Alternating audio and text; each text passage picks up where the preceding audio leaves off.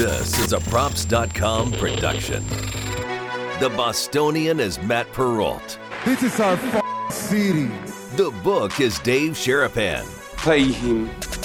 Pay that man his money. Together, they are the Bostonian versus the Book. You covered 12. I covered. Follow the show on Twitter at Boston versus the Book. How do you like them apples? Bringing you the best insight on sports betting news, Matt and Dave's daily picks, and an entertaining and unfiltered dive into the sports betting industry. Here's Dave Sharapan and Matt Perrault. And here we go.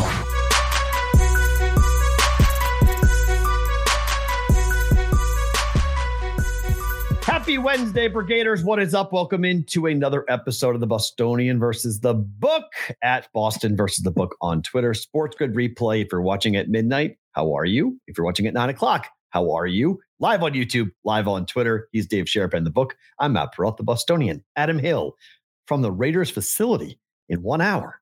RJ, Review Journal here in Las Vegas, coming on talking about the 2-6 start to the Raiders and that weird rumor that was flying around last night. Seems like there's no truth to it, but got everyone hot and bothered last night here in Vegas, and a bunch of players might be suspended for the game against the Colts and their 30-year-old play caller as the Colts come to Vegas. Dave, a lot to get to today, but the political ads are going to stop today. We can watch TV again. Hope so. I hope you're right. I don't know. I feel like they're going to, check on us and see if can you contribute now? You got the right person in, blah, blah, blah, but just leave me alone. How about Georgia? Georgia's got 4 more weeks of it. They got another month to go. I did Nevada report. Is it final? Are they done Saturday. Counting the votes? Saturday. I mean, it's going to be a while. I mean, hopefully it doesn't matter, but if it does matter, everyone's going to be talking about Nevada for the next 3 days. So I don't know what happened in Pennsylvania. Some guy named Fetterman beat Dr. Oz. Fetterman's your type of dude, though. I think you'd hang out with Fetterman. Hoodies and jeans. I have no idea. I wasn't paying no attention. I was getting texts last night. How did your state pick this guy? I was like, does he play for the Steelers? Like, what do you even talk about? I'm so involved with the content. I paid no attention to what was going on in Pennsylvania, but I'm glad the ads stopped. We got games to talk about. We got all kind of things. I've been up since 5 a.m. Woo! Running, doing stuff, ready to go. I wore this sweatshirt today. I picked this up at Suite 160. Yale don't teach hustle. We're hustling. That's all we're doing. Ready to go. I love that it's in the block lettering of Yale, so it looks like a Yale sweatshirt, and right? It's not. Right? Right. I saw it, and I was like, you wearing a Yale sweatshirt? I was like, where did that come from? Right. And then, okay, now I understand why. They didn't accept me. I didn't get into Yale or Penn. Neither one. It was the you only applied? I knew better. I mean, I was a kid from Pittsburgh trying to change my life and go to the Ivy League. Shut down. I knew better. I shot low, though. I was 5 for 5. All 5 schools I applied for, I got in. I should have gone higher. I wasn't rejected by anybody. Yeah. Yale's the Ivies were the only ones that said no. That's everyone. I 7 for 7 with the ones that were realistic. And then I chose Penn State. So that worked out okay, I think. Yep. So we talked about this a bit yesterday, but it's just worth noting that the most expensive political campaign in really U.S. history for a proposition, maybe not for a candidate, but for a proposition, went down in flames yesterday in California. It was the easiest bet ever. Props 26 and 27 got annihilated. Yeah. No one can justify spending that type of money for how poorly both these votes went. The money was spent to make sure it didn't pass. They weren't spending it on the make other it pass. On the other. Yeah. They were spending 27 was spending to make sure 26 wouldn't pass. 26 wouldn't spend it so 27 wouldn't pass. It was done deal. Neither one wanted it to pass. Whomever else was helping them with the advertising, whether I was like, I got a couple texts yesterday. Oh, Nevada stays alive. California didn't pass. Okay. Like it wasn't supposed to pass. This was all a sham. It was all a joke. See, I have had a lot of conversations about this with people about, okay, I agree with the take. If California legalizes, Nevada sports books take a big hit. Yeah. But you've been on this train since I've been talking to you, like literally for 4 years. I've heard you repeat over and over. You said it yesterday. It's a 2% margin business, 3%, 5%, maybe. Yeah. If sports betting had competition in California, is Nevada really going to care all that much? I mean, it hurts, but it doesn't hurt. There's a lot of people that come here to just because they can and they do it here that won't have to, at least initially. And then they'll get limited and all the stuff that happens with these sports books and all the bookies and all the layoff guys and all the stuff that have been doing business here for years won't be able to do it. I know. They don't have our weather. They don't have our slot machines. They don't have our casinos. They got a lot of that stuff, though. They do now, and this will come here. Well, I mean, right? And there are casinos you can go to outside of LA. You can go to them and get a very Vegas type experience, but you're not getting Vegas. Correct. Like, there's just something about coming to Vegas. No doubt. That people want to come here. It's the ultimate, like, I'm going to go let my hair down event. Like, I'm going to go to a convention, and my convention's going to have a bunch of people that I work in California. Our main offices are in Florida. Half the company's coming in. It's like, look, people do crazy things here for a reason, right? It's like, it's the old Vegas where what happens in Vegas stays in Vegas. A lot of people still get into that. A lot of marriages end because of Vegas conferences. People come here. We're not trying to end no marriage. I'm just saying that, like, that's what California, yes, being legalized. I've thought about this a long time. Like, yes, California being legal is a big deal. It would hurt Nevada. But at the end of the day, there's the mystique of Vegas and the Strip that you can't find anywhere else in the world. So, like, to me, it's like there's a show that just opened up at the Wynn that I've heard is like the most insane, must-see, ridiculous $1 billion production. Okay, that just opened up. You don't get that anywhere else in the world. In the world, there's no place like this place. We know it because we live here. I really know it because I worked in a lot of these places. I've seen people come here for decades now as someone who's a native here, raised my family here. We've lived here almost 20 years now. There's something different. I can't explain it. I can't tell you how to market it. Come and see it for yourself. That's what I tell people. And that's not going to change when California gets sports betting. It's going to expand the market. People that never bet on sports are going to bet on sports when California gets it. Yes.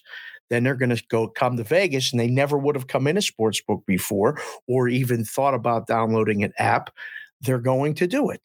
So it expands the business a little bit. It takes some business away.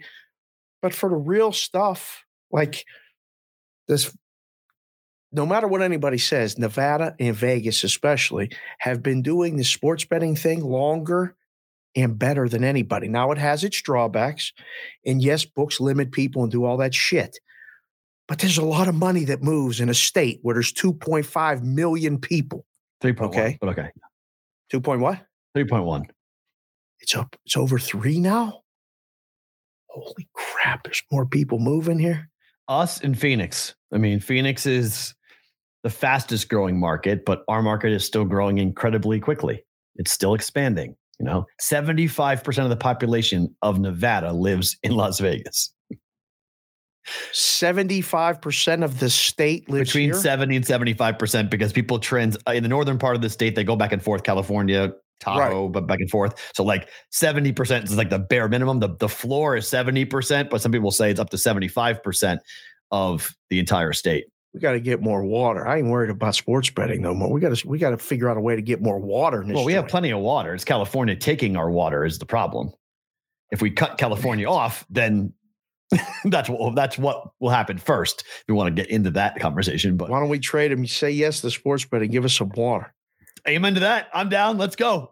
Unbelievable. I mean, it's just I think the problem that a lot of people have, and I am one of them, is that you look at the number of money, the number of dollars that were spent on this, and you mentioned it. You just talked about it, like it was designed to kill the other side, and the marketing was so confusing, and no one actually talked about sports betting. They talked about the other things that the bills had. It wasn't just like legalize sports betting, it was like, yeah, the money goes to homelessness or the money goes here. Do you think people went to the poll and said, you know what? I hate both of these things. I'm just voting no. Like it because it becomes so inundated way, right? In your face. Yeah. You're like, I don't even know what exactly they are, but I don't want to see these ads and I don't care about sports betting no more. I'm voting no. Yeah. Like two groups, $600 million in competing efforts. $600 million to do it. I mean, with you. The money raised and spent more than doubled the record amount deployed by Uber in 2020, Lyft, and other ride-sharing apps to delivery service to prevent drivers from becoming employees eligible for benefits and job protection. Still, pre-election polls showed that ballot measures face an uphill battle to win a majority. More than 30 other states allow sports betting, but gambling in California is currently limited to Native American casinos, horse tracks, card rooms, and the state lottery. Did you know, by the way, that because the guy who won the Powerball, there is a loophole in the California law that states that you don't pay taxes on lottery winnings? What? In California, you do not pay taxes on your winnings in the lottery. He will save $133 million from if he takes a one lump sum, which would be $960 million. What a lucky break. California doesn't tax. They missed out on $133 million on taxes. They tax everything else, but they don't tax lotteries. They don't tax them in Canada at all either. Oh, they don't. Canada gambling and lottery winnings don't get taxed. I can't say that I don't disagree with that, but just the coincidence that the guy wins it is in California and now he don't have to pay taxes. It's a miraculous lucky break for him. Or her. That's great. Wow. $2 billion. The guy who sold the ticket is the father of a former NFL player, according to Darren Rovell's tweet. Really? If you sell the ticket, you get $1 million. Hell yeah. Come into my store. Are you not? Oh my gosh. Yeah. We sell the ticket, we get $1 million. Shout out to my man, Les C. Parker. I see you working, Les. Thank you, sir. Very cool. Watching the show. So we have now the final, or what would be the final four. The year ended today. Top four for college football, the playoffs. It's a Wednesday, so we tend to hit on college football a lot here. Yes. And if they get to the NFL with Adam Hill, as I mentioned, in about 30 minutes from the Review Journal. But top four, TCU makes the top four here. 1, 2, 3, we knew. 4 was the question. Not surprised by that, are you? Nope. But they are 7-point dogs on the road this week. Right. Here with that. Georgia won. I think everybody knew Georgia was going to be number one. Wore my T hat from Texas. Got your Rangers hat? Well, I don't have any burnt orange. And it's a big T for Texas, and it's the Texas Rangers.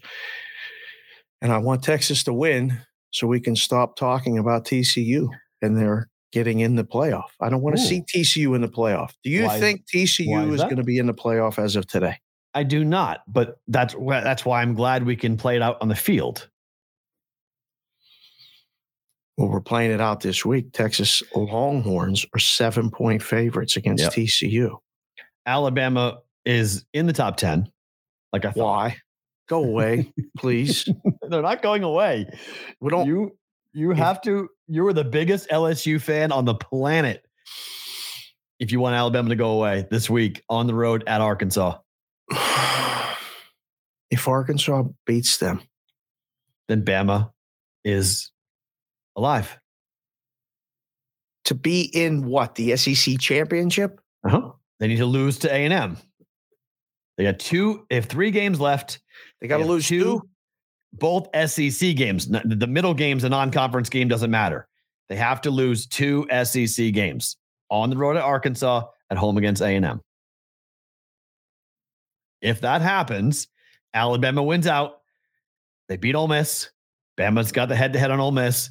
They will have lost to LSU, but they'll have a game up. They'll be 1 game ahead of LSU. Bama's in the SEC championship game against Georgia. They beat Georgia. Bama's in. 2-loss Bama is in the playoffs. I don't want to see that. I know you don't. So that's what I'm saying. You want to see that? I want to see LSU take their shot. I do too. I want chaos. I always root for chaos. Chaos is LSU. 2-loss LSU getting in over 1-loss Tennessee is beautiful. After Tennessee killed LSU. LSU could get to the SEC championship and lose. They ain't in. Correct. They beat Georgia. They're in. Right. They ain't beating Georgia. Are they beating Georgia? But they'll have 2 losses. Yeah, but they ain't beating Georgia. But if they do beat Georgia, hypothetically, they beat Georgia, they got 2 losses. Okay, then LSU's in. Georgia's in. You have 2 spots. Ohio State and Michigan. This game, could you imagine this game? If this actually played out, it's not going to, but if this actually played out, could you imagine if Ohio State and Michigan played in a national semifinal? They ain't gonna let that happen. They'll switch them, make them 4 and 3. They'll switch. Well, they're playing each other, so we'll see who wins the game. They can't. The loser of the game can't be 3. Well, if Georgia were to lose a game, Ohio State or Michigan could be number 1. Could be 1 versus 4. Then they'll switch it. Right. Yeah. No, the funny thing about the 1 and the 2 and the 3 and the 4 is that they can make up any order they want, so they set the matchups that they want. There's no point system ranking any of this stuff. It's just let's get in a room and go. Yeah. But Ohio State, Michigan would be tremendous in a semifinal. You don't want that in a national championship game. We want to see that. Oh, I do. With 3 weeks in between, we see it the last week of the season, and we want to see it again in 3 weeks. Actually, yeah, it's like a last-second field goal. One team wins like 17. Oh, 14. If it's a decent game, but I mean, if it's not a decent game, does the loser just out? They're not even. I mean, if Ohio State gets steamrolled by Michigan, yes. If Ohio State wins by 14 points, Michigan's still alive. Yeah. They'd be still alive. They'd be in contention. They probably won't get there, but they'd be in contention for that 4 seed. Compare the losses. If you're a 1-loss TCU team, okay, them winning the Big 12, yeah, that would help a lot. Oh, you made that argument already. You got to win that conference. Got to mean something. It does. So let me see something here. I got a little. It's confusing itself. It's going to take care of itself. These rankings mean absolutely nothing. But here's the thing, okay? So they're going to play Baylor, huh? So if Texas beats TCU, TCU goes to 6-1, Texas goes to 5-2. Baylor is playing K-State this week, right? Baylor's playing. Who's Baylor playing this week? Baylor's playing K-State. Yeah, they are. That's what I thought. Baylor favorite Baylor. So they're both 4-2. So one of those teams is going to go to 5-2. So you'd have a 5-2 Texas team and a 6-1 TCU team. There's a real good shot that we get a rematch between TCU and Texas in the Big 12 championship. Yeah. Of which neither got to worry about getting in a playoff. Well, no, if TCU is undefeated, if Texas has 3 losses and through a tiebreaker, they get a rematch. Most likely they wouldn't. But if there was some way you get a rematch there, or you get a Baylor team, which I've been higher on Baylor going into the year than almost anybody. I really like Dave Aranda a lot. But like if Baylor wins the Big 12, Baylor beats TCU, Baylor's got 3 losses. Baylor's not getting into the playoffs. So that kills the Big 12. So they're out. Now you've got Oregon sitting there. And if Oregon with 1 loss runs a table, I'm rooting for the Pac-12 to make noise. Just leave it. Okay. Because then it's the whole point. 49-3, week 1 against Georgia. You mentioned it about the matchups. Right. Do you think does the committee want to put Georgia and Oregon on a neutral field to start and end the year? Yes. They do. Okay. Well, I mean, if they're left with no choice, I always have a choice. Tennessee might sit there with 1 loss. You want to see Georgia, Tennessee again? Nope. On a neutral? Nope. Well, then why in the hell would you want to see Michigan and Ohio State again? Because I think those 2 teams are really good. I don't think Tennessee is in the same category as Georgia by a long shot. And you hate Tennessee. I don't hate Tennessee. I kind of do, but I kind of do. But it's not. This is not my bias is not showing on this because it's a conference versus division. They'll have neither. They'll have 1 loss, but they won't have won the division or their conference. Oregon will have both their neither division will the and their loser conference. Of the Ohio State Michigan game. Correct. But that's why I would put Oregon over. And their schedule is caca compared to Tennessee, is it not? Tennessee destroyed LSU. Correct. At LSU. That's a win. That's only helping them. I don't know. If they win the SEC. So, okay. So no, even if they don't win the SEC. By your logic, if you want to stand on that table, that's fine. Georgia, Tennessee, LSU are all in.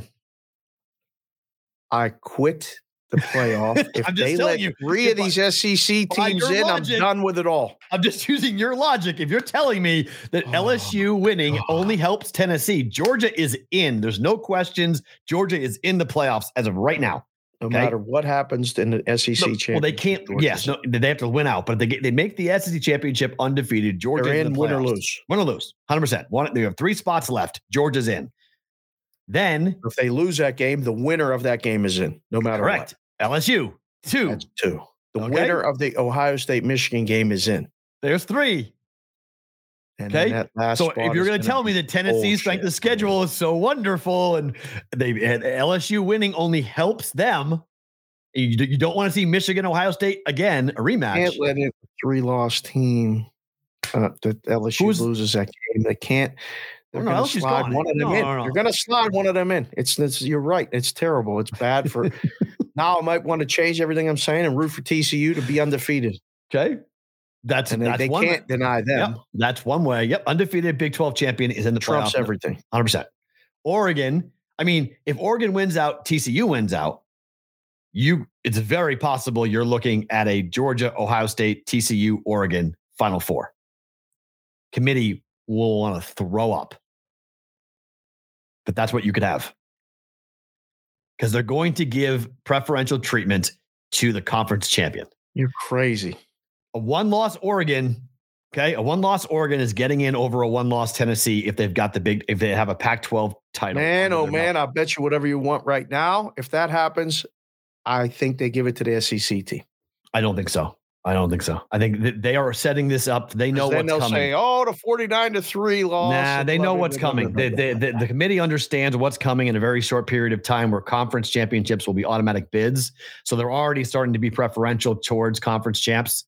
So a 1-loss Oregon team with a conference champ gets their rematch against Georgia. I hope you're right, but they got to look good. I mean, Oregon's got to look good. They can't just win these games by last-second field goals. They got to go in there and take care of business the rest of the way and end up with 1 loss, first game of the year against Georgia. You get your rematch. Georgia beats them by 14 points. Everybody says, "We told you so. Why'd you do this?" And they said, "Well, the numbers said we were supposed to do that." Volunteer fans can go cry in their Rocky Top Cheerios, and then we can just go ahead and talk about it. The new playoff. Top Cheerios. Well, they Rocky Top everything. Yeah. Everything's orange. Go cry in Dollywood. Go to the Smoky Mountains. Just burying a whole state.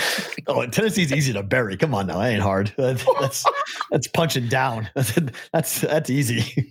That's like Nashville. I love Nashville. Not a Tennessee town, luckily, though. Nashville's a whole hodgepodge of all sorts of fun things. It's more of a bandy town.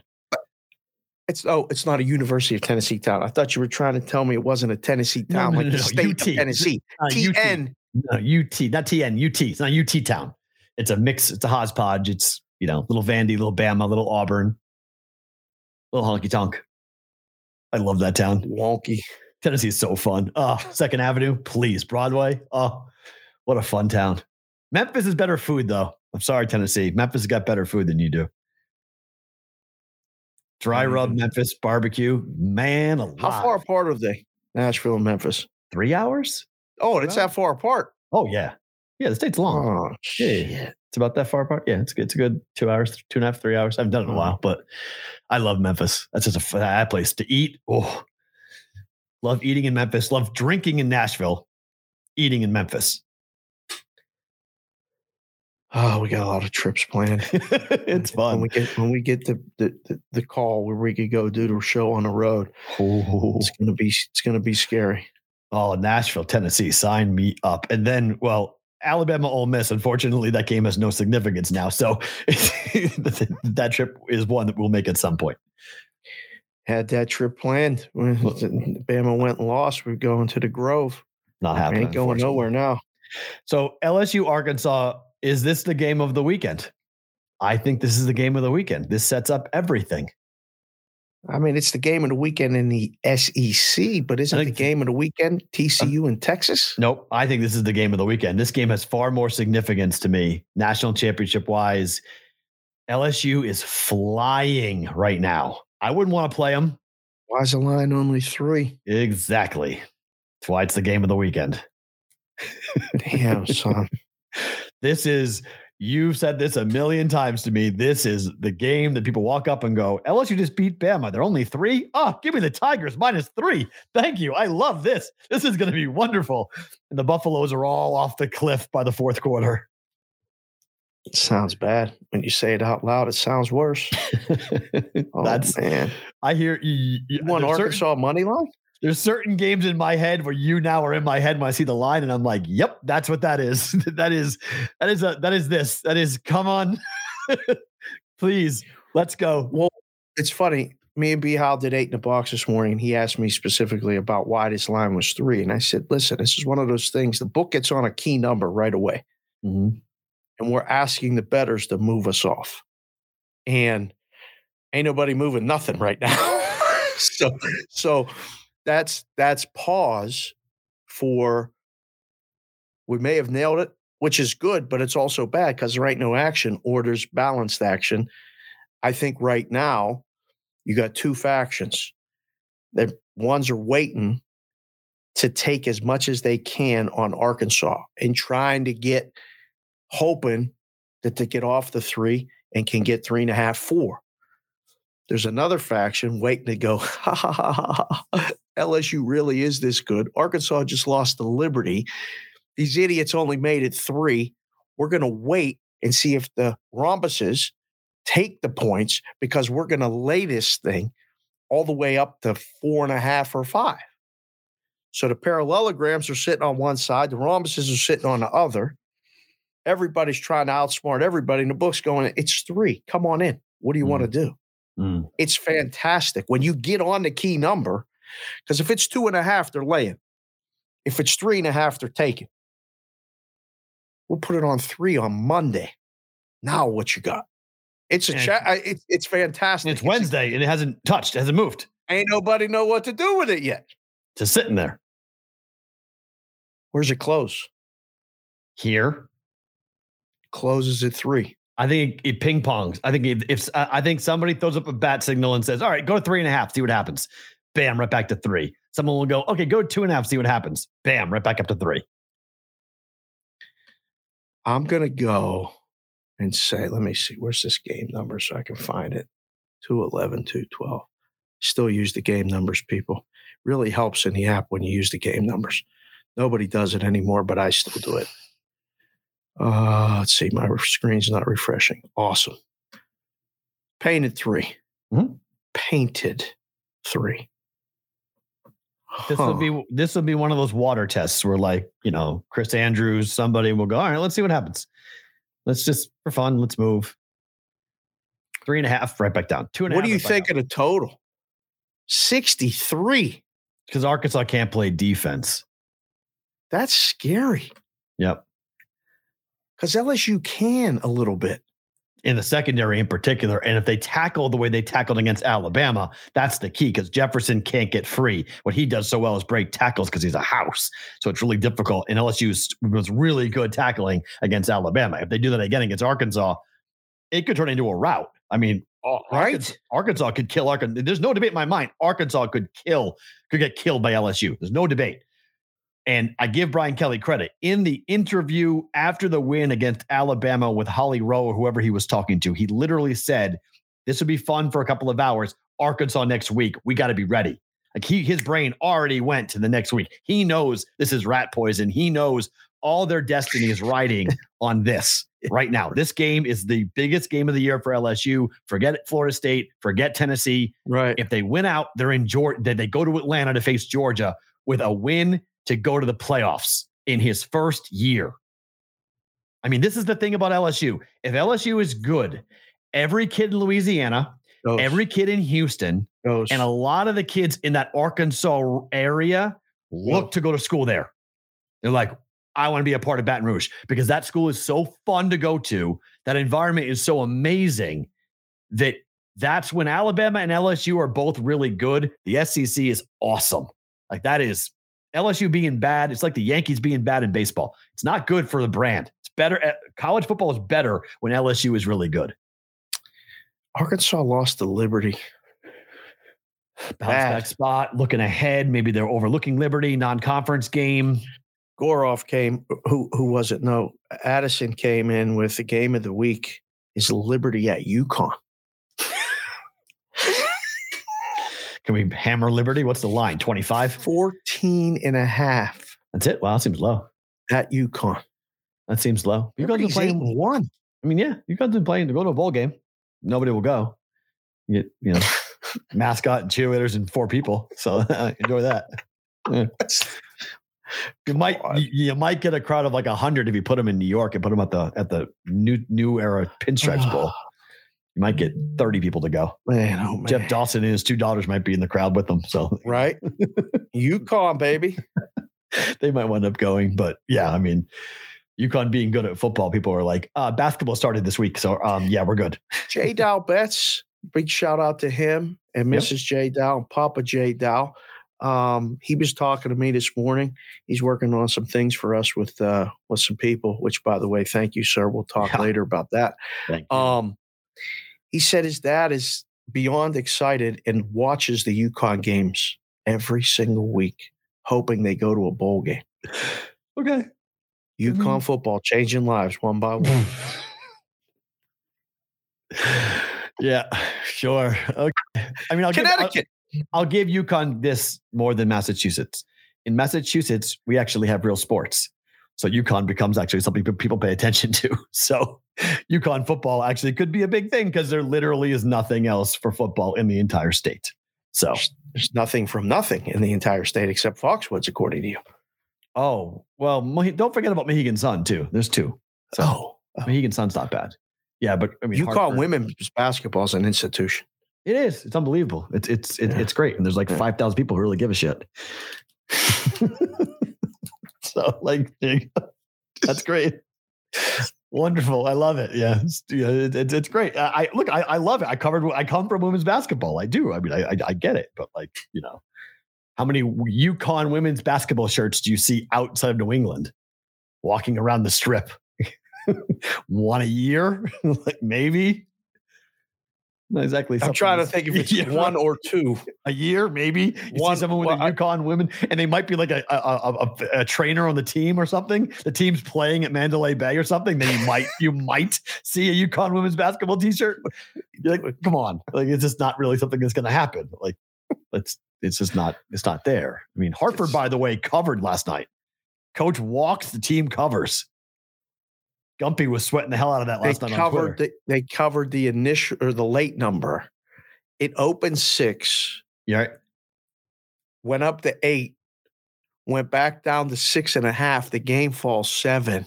Oh. And the way that it covered was they threw the ball down. Sacred Heart threw the ball down up 7 to a kid under the hoop. And instead of laying it up, he held on to it. If you watch the end of the game, wow, you can't believe that the game middled. Like you cannot believe. If you laid the late number, though, you were laid excited. 6.5. You were happy. And then you took 8. The game falls 7. Impossible the way it happened. Impossible, but it happened. Just Gumpy saying, not saying. Just saying. But Gump and +8. He had +8. So right. He was sweating that the whole game. I saw him on Twitter last night. Go Hartford, and Hartford did it. Bama's on the road at Ole Miss, laying double digits again. What is this? What are you guys what are the bookmakers doing here? This is bizarre. They were double-digit spread against Texas, should have lost. They were double-digit spread at LSU. They did lose. They were nearly double digits at Tennessee. They did lose. What is this? This is like auto fire. Like we're just not gonna put into the case that Alabama sucks on the road. It's one of those things that the numbers tell you one thing, but then you watch the games and you like refuse to believe what you see. What number could you make this where you're not going to just get a waterfall like my gift that I use all the time of Bama money? Are we going to make this 9.5? You're getting it anyway. The public's going to bet Alabama after a loss. The stats are, it's like the most known stat. Alabama after a loss wins by like 25 points on average. Correct. So why are we going to make the number lower? Because you figure the pros are going to come in here and drive this number down. They have not yet. It's weird. Have they? I mean, they have not yet. This is Lane Kiffin. This is home Ole Miss. Lane Kiffin's tweeting out books on Nick Saban last night. Phenomenal tweet, by the way. Way to go, Lane. I saw that. World-class troll. Coaching principles or something by Nick Saban. What makes Nick Saban the greatest coach of all time? Outstanding. Like Nick didn't write it. It's written about Nick, but it's just principles or something of coaching by with Nick Saban or something like, and it's him on the cover. It's genius. Kiffin gets the game. It's the leadership secrets of Nick Saban. How Alabama's coach became the greatest ever.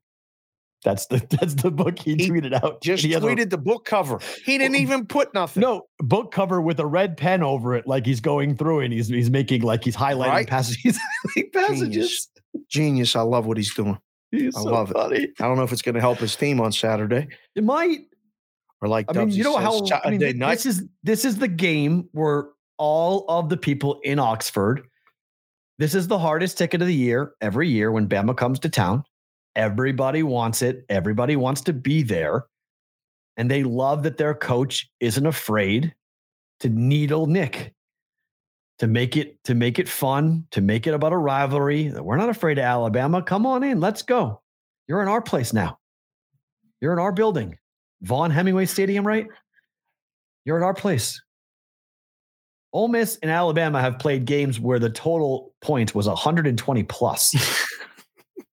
Under Lane Kiffin against Nick Saban. Could be that again. It could be that 64.5. See ya. That's an over. 4.5. The only bet I'm making on this game is over. Speed limit gone. See you later. This is very square, very predictable, very public, but I don't care because Alabama's secondary blows and the receivers aren't that good. I'm actually worried about Alabama scoring enough. Whoa. Bama's got Gibbs and they have Bryce Young. That's it on offense. Whoa. They got 81, that tight end that I like, but their receivers are question marks across the board. It ain't like Ole Miss's defenses are very good, though. Nope, it's not. That's what I mean. Points. So this is back and forth. Last team with the ball wins, Bama could blow them out. Ole Miss can't blow Bama out, can they?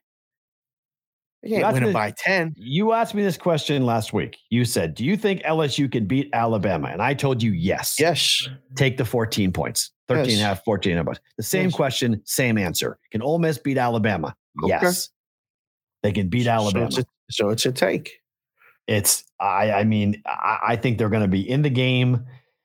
All my Alabama people, I've got two diehard Alabama friends, and they are both on tables telling me that Alabama is going to annihilate Ole Miss. They say that shit every week. Yeah, this time it's emotional. That's why I know they're wrong. Are they watching the show? Hit the like button. Hit the subscribe button. Your Alabama friends, all you Alabama people, come on in. Bama. That's why I know. This is why I know they're wrong, though, because they're emotional about it. They're emotional every week. No. Bama people are kind of like Nebraska people in a lot of ways. Like that, they do try to put like an analytical mind to it and not be overly emotional about it. Right now, this is all emotion.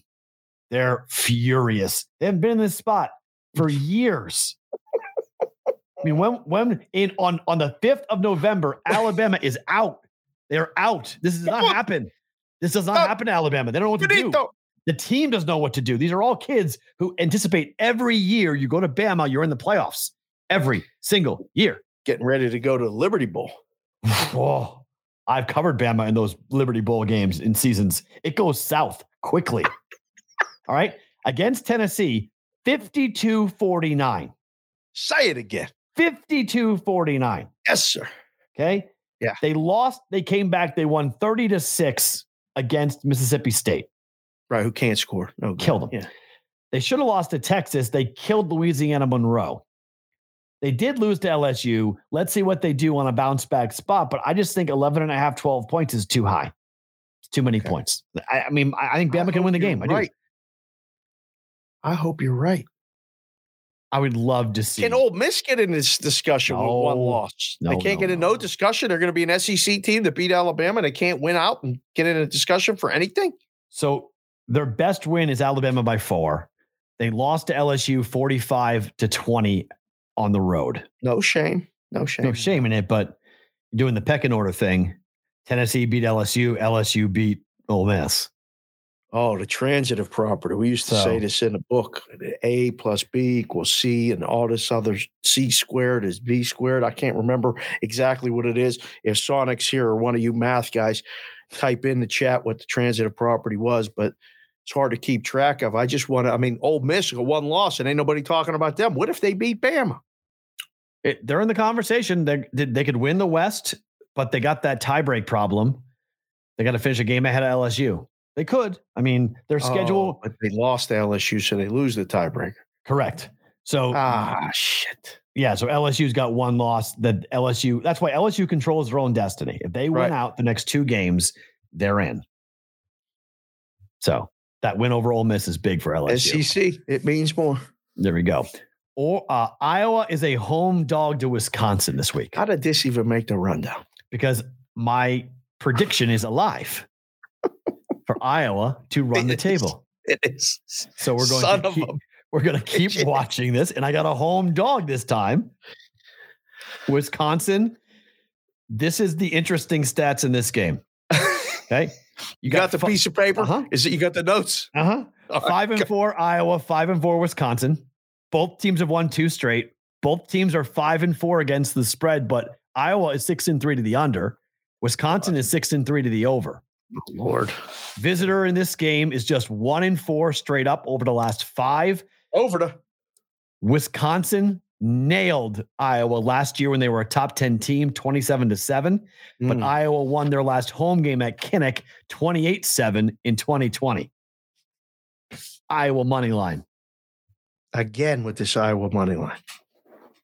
That's time you're getting plus money on it. Game's a pick 'em. Are you serious? Oh, it's down. It's 1.5 this morning. Look at the move. Wisconsin is -1 in some places, and it's flipping as we speak. Are you guys watching it down there? Are you watching it right now, listening to this bullshit? Like, one place just moved LSU to Iowa favored, -1 on the bottom. That's the move. That's the right move. Iowa should be the favorite. I got an Iowa home dog. 34.5. What in the hell kind of football game is this going to be? Run. UGLY ugly. Which is perfect for Iowa at Kinnick. Oh, boy. What time does this football game start? 12:30, FS1. Yeah. Might have to watch a little bit of this monster. Oh, man. What in the hell? So the interesting thing about this game, Illinois is 4-2, right? But their loss last week opened the door for a lot of these teams. Minnesota's 3-3, Iowa's 3-3, Purdue's 3-3. Are we really talking about this? Wisconsin's 3-3. Iowa beats Wisconsin. They go to 4-3. Yeah. All right. Illinois has to play Michigan still. Illinois has to play who? Michigan. How is that even possible? On the road. Trouble for them. So the point... They ain't winning that game. No. Okay. So here's the thing. Their win over Iowa, their 9-6 win over Iowa, very much might put them into the Big Ten title game. To be 24-point dogs. What would Iowa be? Same. They're all the same. So I'm just saying, Iowa, they could share the West. They could share the West title. It's not crazy. And Illinois better not stumble anywhere else because they've got Purdue this week. And then they have at Michigan and at Northwestern. Don't lose to Northwestern if you're Illinois. This is what's great about college football. Like, we could talk about this nonsense division of the Big Ten that no one else is really talking about and actually interested in it. Oh, yeah. Because there's stuff going on that it's crazy. They're all fighting for that side to go to that Big Ten title game. To get killed, but beat the hell up But it's still an appearance for your fans. It's a trip. It's for fun. You get to go to an environment. Maybe you get a miracle. Wow. Maybe something nuts happens. Who knows? Illinois is a 6-point favorite against Purdue. They ain't losing that game, are they? They better not. Just lost to Michigan State. That was stunning. Anything could happen. You're right. That Michigan State loss was like, whoa, wait, what? That opened the door. So a lot of people in the Big Ten West went, oh, okay, hold on a second. Whitrock just came in and said, Iowa's a different team. The offensive line has been much better. They can run the ball again, which helps Petrus in the passing game. Thank you. Petrus. I know Petrus, but yes, I know this. Yes. I told you they were going to fix everything at the bye. But then Whitrock just came in and said, I'm a Hawkeye fan, and I want no part of being the sacrificial lamb in the Big Ten championship game. We did that last year. And you're going to do it again, and you love it, and you'll enjoy it. And 8-4 Ferentz will be able to sit there and say, hey, I gave you a Big Ten. 8-4 Ferentz again. That's what he is. He's 8-4 Ferentz. I've been calling him that since 2007. He's 8-4 Ferentz. Look how many times that guy goes 8-4. That guy goes 8-4 every fucking year. 8-4 Ferentz. Oh, it's what he is. It's clockwork, like you said. Watch to it. What's Iowa going to go? 8-4. Every ding, ding, ding, ding, ding, and they're going to go 8-4. They'll win out, and they're going to go 8-4. Damn it, 8-4 Ferentz. It's just what's going to happen. It's just nuts. So it is what it is, and we'll see how it ends up going. Adam Hill is checking in. We're going to get to him here in just 1 second from the Review Journal, from the facility at the Raiders, as the Raiders have the Colts coming in this weekend, 2-6. Internet rumors, teams taking on the Colts. They don't beat the Colts. Oh boy. Favored by 6 or 6.5 points. 2-6. In this game, they don't beat the Colts. I mean, my goodness. I don't advocate one and dones for anyone in coaches, but my gosh, if this was a must-win game, this is a must-win game for the Las Vegas Raiders. You got to calm people down. Golden Knights are the best team in hockey, arguably. They're damn good. They're the best team in the West. I don't know if they're the best team in hockey because your Bruins are just ridiculous. And they got guys coming back. Davis is putting it out there that his power ratings say the Bruins are the best team in the league. Bullshit. It's Jim Montgomery, baby. But Bruce Cassidy's doing a hell of a job here. And Bruce Cassidy's making funny videos for the Golden Knights and stuff and enjoying it. It's quite interesting. So just we'll do quickly college football, and then we'll get to Adam here in a second. One more topic on it. What do you make of? We touched on it quickly, but Texas laying 7 at home against TCU. Game Day's going there. Game Days have to actually apologize for this. They've had to, because they've done Texas before. So they're like, hey, we're not, because they could go to LSU, Arkansas. Like they could follow the LSU story, but instead they're following the TCU story. And so they're like, hey, don't get mad at us. We're going to go follow a Big 12 team. They've done a couple of Big 12 games. This might be the third time they've done Texas this year. Apparently it's a great place to go. One. Oh my gosh. It's Austin. Yes. It's insane. And so I don't blame them for that. The weather. It's warm. But I mean, TCU's legitimate. Like if they win, they could be in the championship. You got to go there. Do you agree with the line? It's simple. If the line was 4.5, I'd think differently. Okay. But no, the line came another key number. Put it on a 7 and see what they do. Ain't nobody coming in with bags yet to take TCU, right? Where's the money coming? Texas is winning this football game. Come on. Man. Bijan Robinson's so good. Texas played their best game of the season last week. They did. They played their best game of the season. They're peaking now. I mean, they almost beat Bama. But he forgets about that. Bama had to kick a last-second field goal to win. You get the biggest game of the year. I can't explain the Texas Tech loss. Cannot. It's derailing everything. The Texas Tech loss. And they lost to Oklahoma State, which, again, they got outscored. Was Oklahoma State's probably best game. Big 12 was competitively weird hard. Okie State stinks right now. Oklahoma State stinks. Caca. Bad. And now they've got Iowa State going there. Right. Iowa State is 7-2 to the under this year. Under again this week. We'll talk about that later. Yeah, I agree. 3-0 on the road. Matt, let us know when we can bring on Adam. I think Adam looks like a gangster, and he's coming in here hot. I love it. I swear he's the best. I think we'll bring him up. You can go, Matt. You can when he's ready. You can go to just bring him up, and we'll welcome in. Yeah, Adam's ready. He don't need no prep.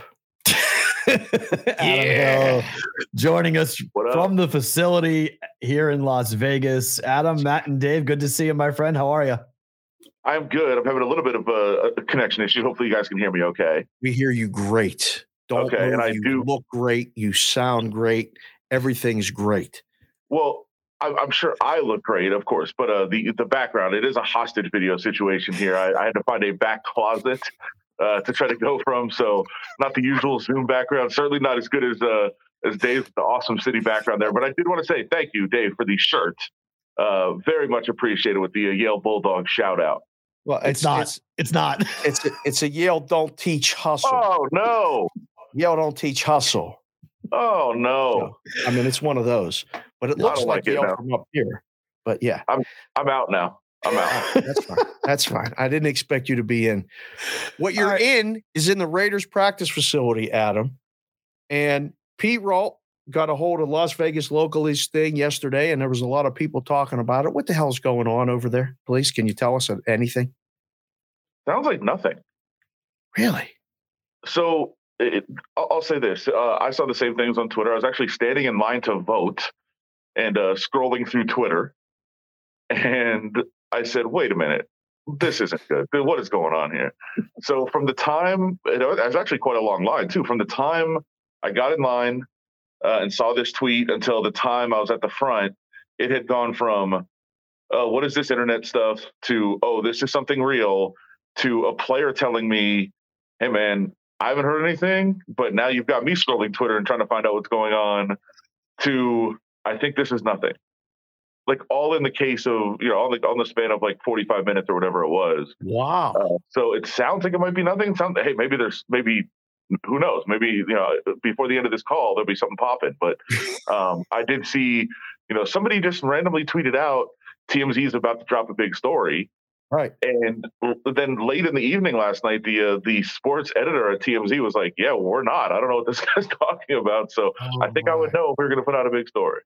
It's interesting. Yeah, the rumor was involving 3 skill players potentially doing something improper with pictures and sending it to a waitress. And you had, Josh Jacobs tweeting out going like, wait, like what is going on? Why is my name being associated with this? I'm not doing anything with this. Why is this being talked about?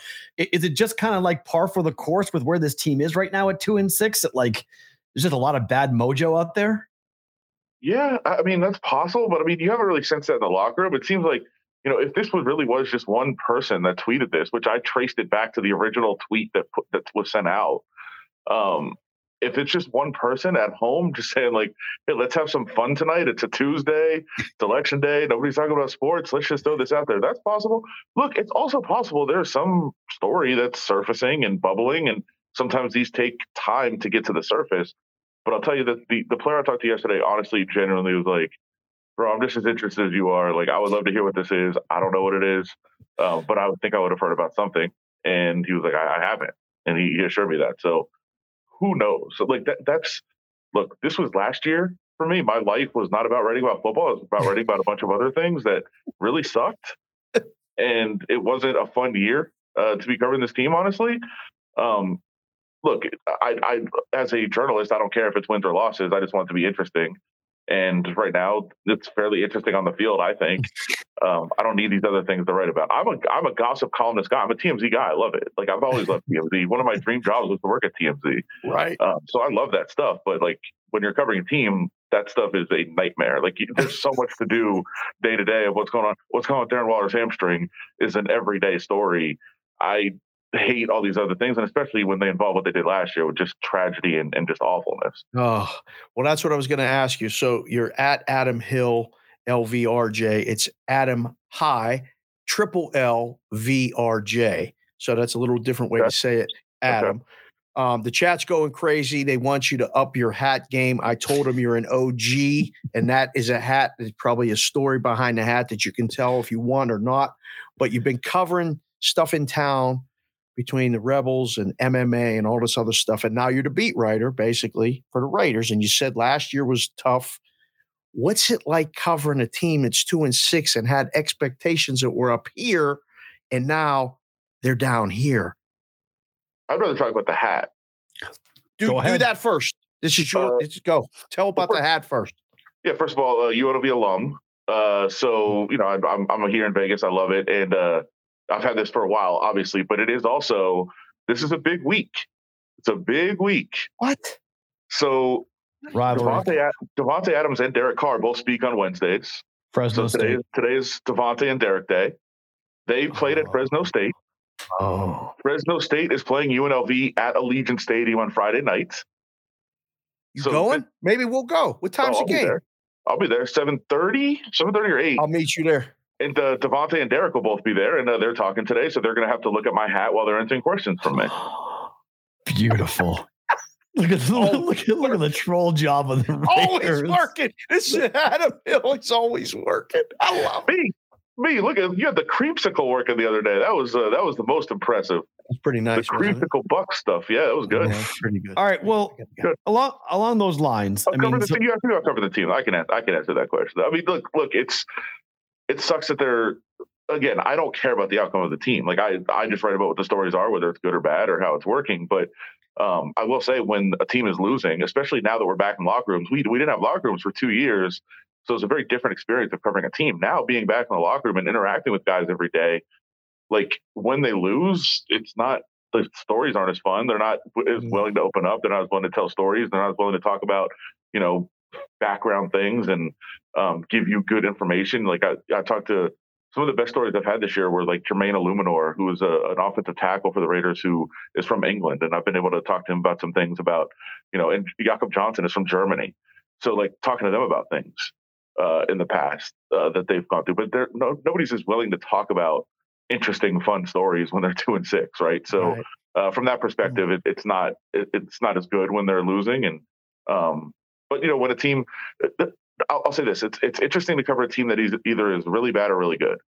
And I don't think this team is really bad, but their record is. So there's definitely stories to tell.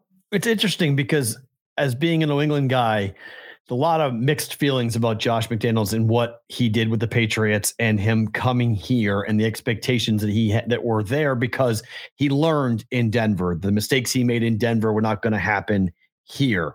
This team is still losing close football games. This team is still not performing other than the Saints game. They're not winning the games that we thought they were going to win. This week, you have the Colts coming in. You have Jeff Saturday as the head coach, a 30-year-old play caller coming in, and Sam Ehlinger as the quarterback. The line's less than a touchdown, kind of telling you where the Colts are defensively against the Raiders. But what's the mood for this game? Does it feel like a must-win? Do the guys talk about like we have to win this game? Yeah, because they haven't abandoned the season yet. Mathematically, everything that they wanted to do is still on the table. Right. I mean, you could make a run, and there's a lot of talk about last year. This team did make the playoffs. This team was kind of counted out.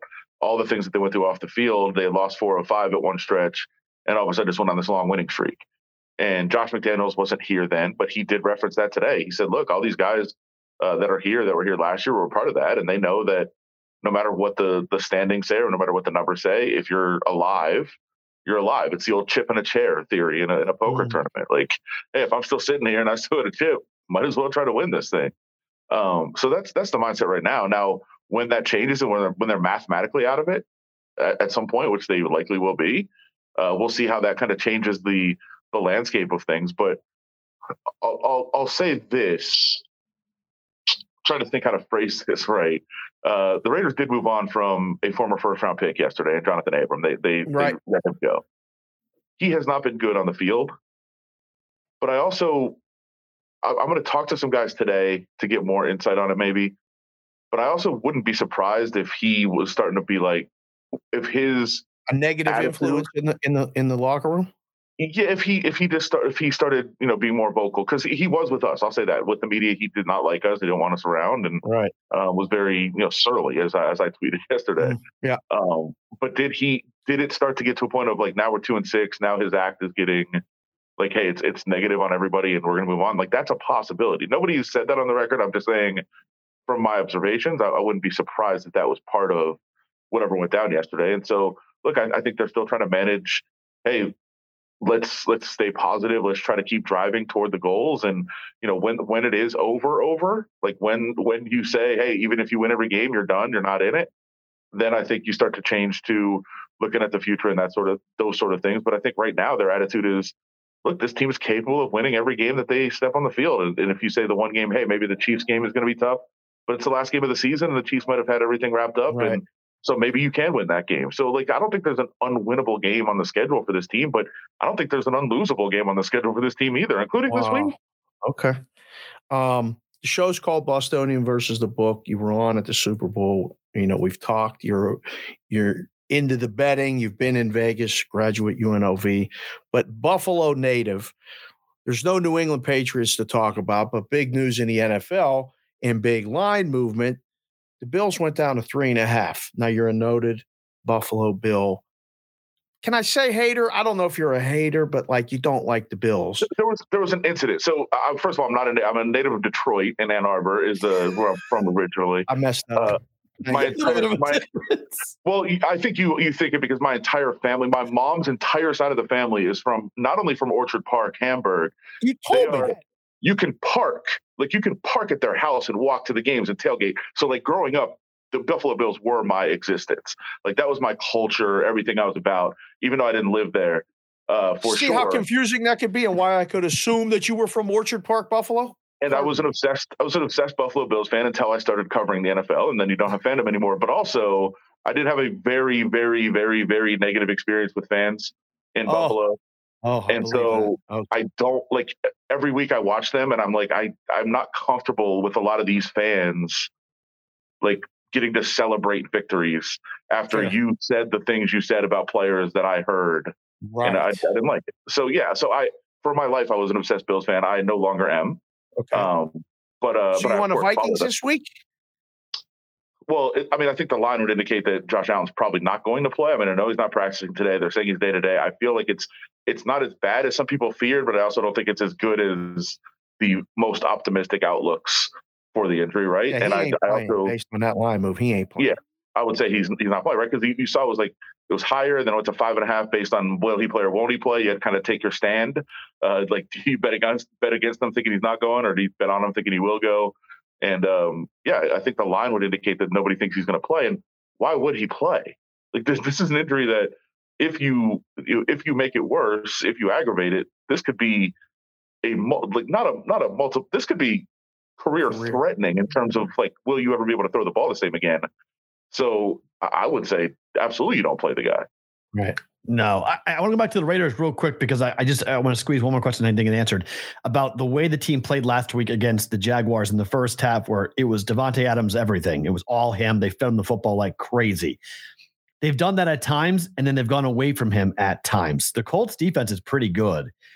Going forward, what do you think is going to be the game plan for this? Because Josh Jacobs has run the ball really well at times effectively this year. You mentioned Waller in the hamstring's been a big concern. But is it going to be just get the ball to Adams as much as possible the rest of the way? I think that's always kind of plan one and two. And then if teams take it away, you go in a different direction.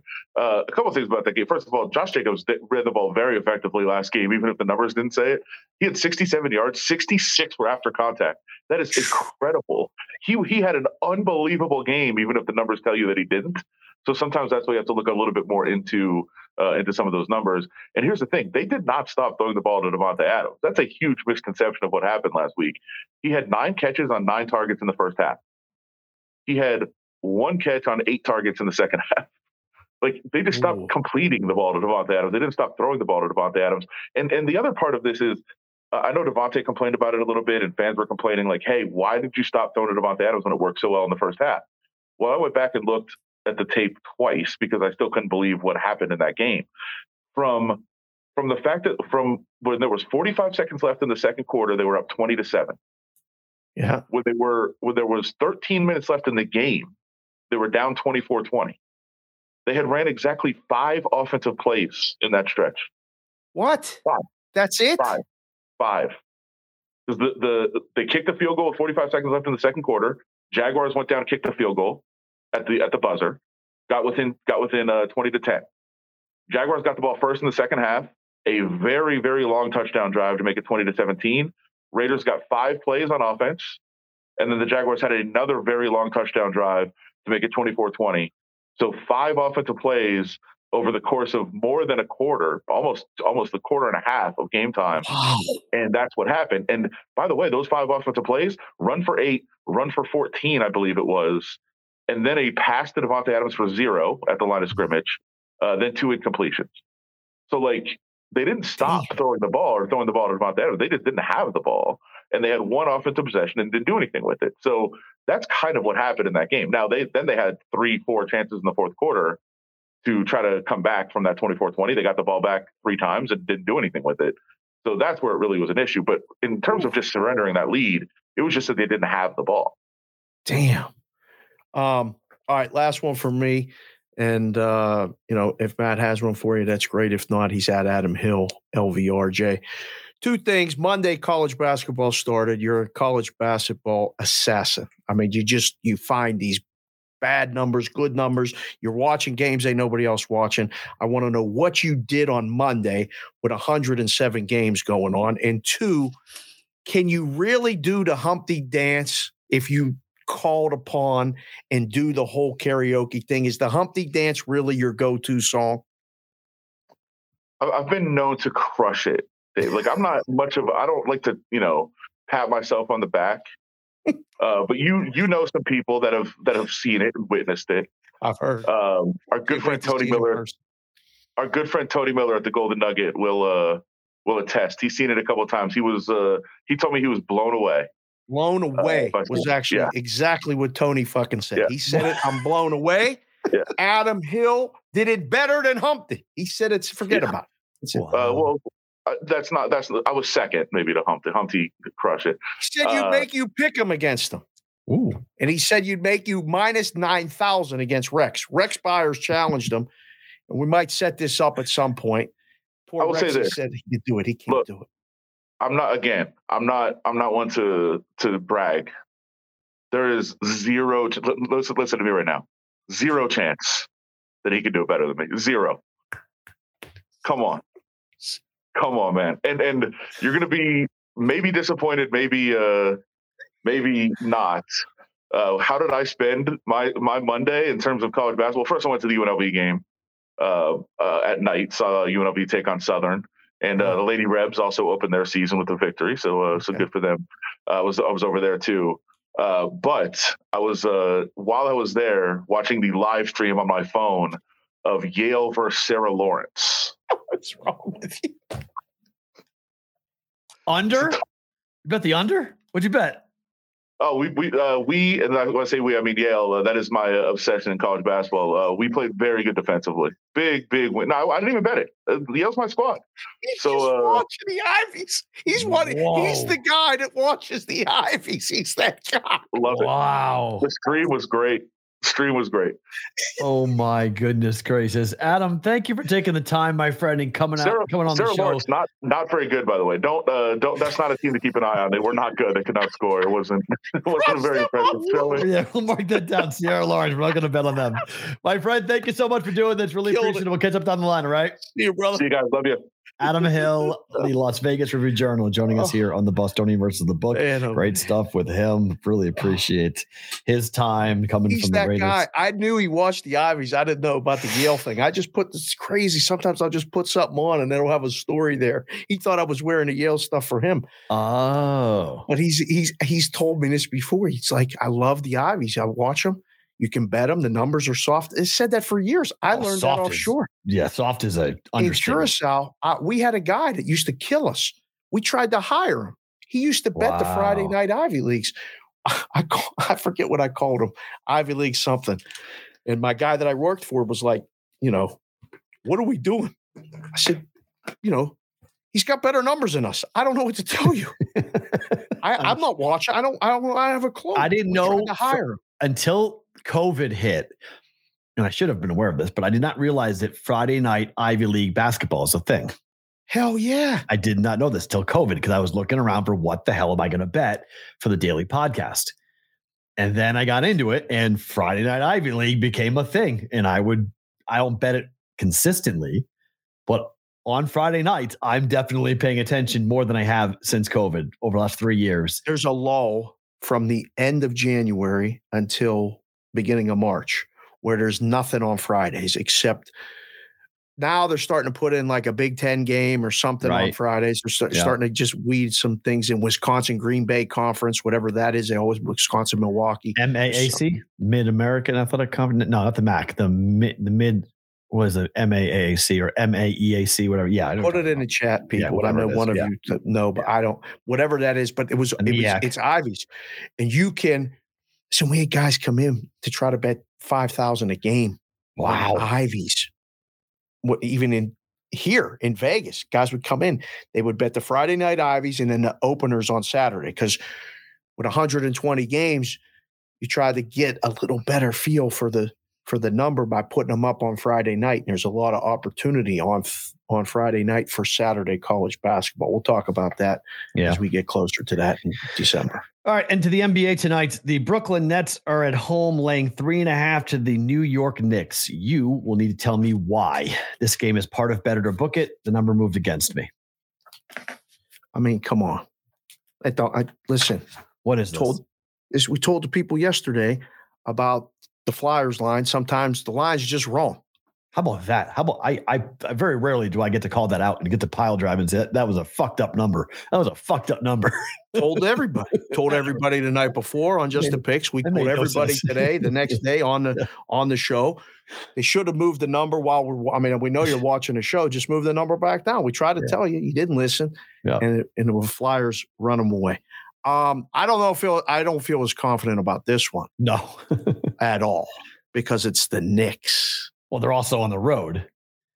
If it was, I mean, it's 3.5 now, P. I know.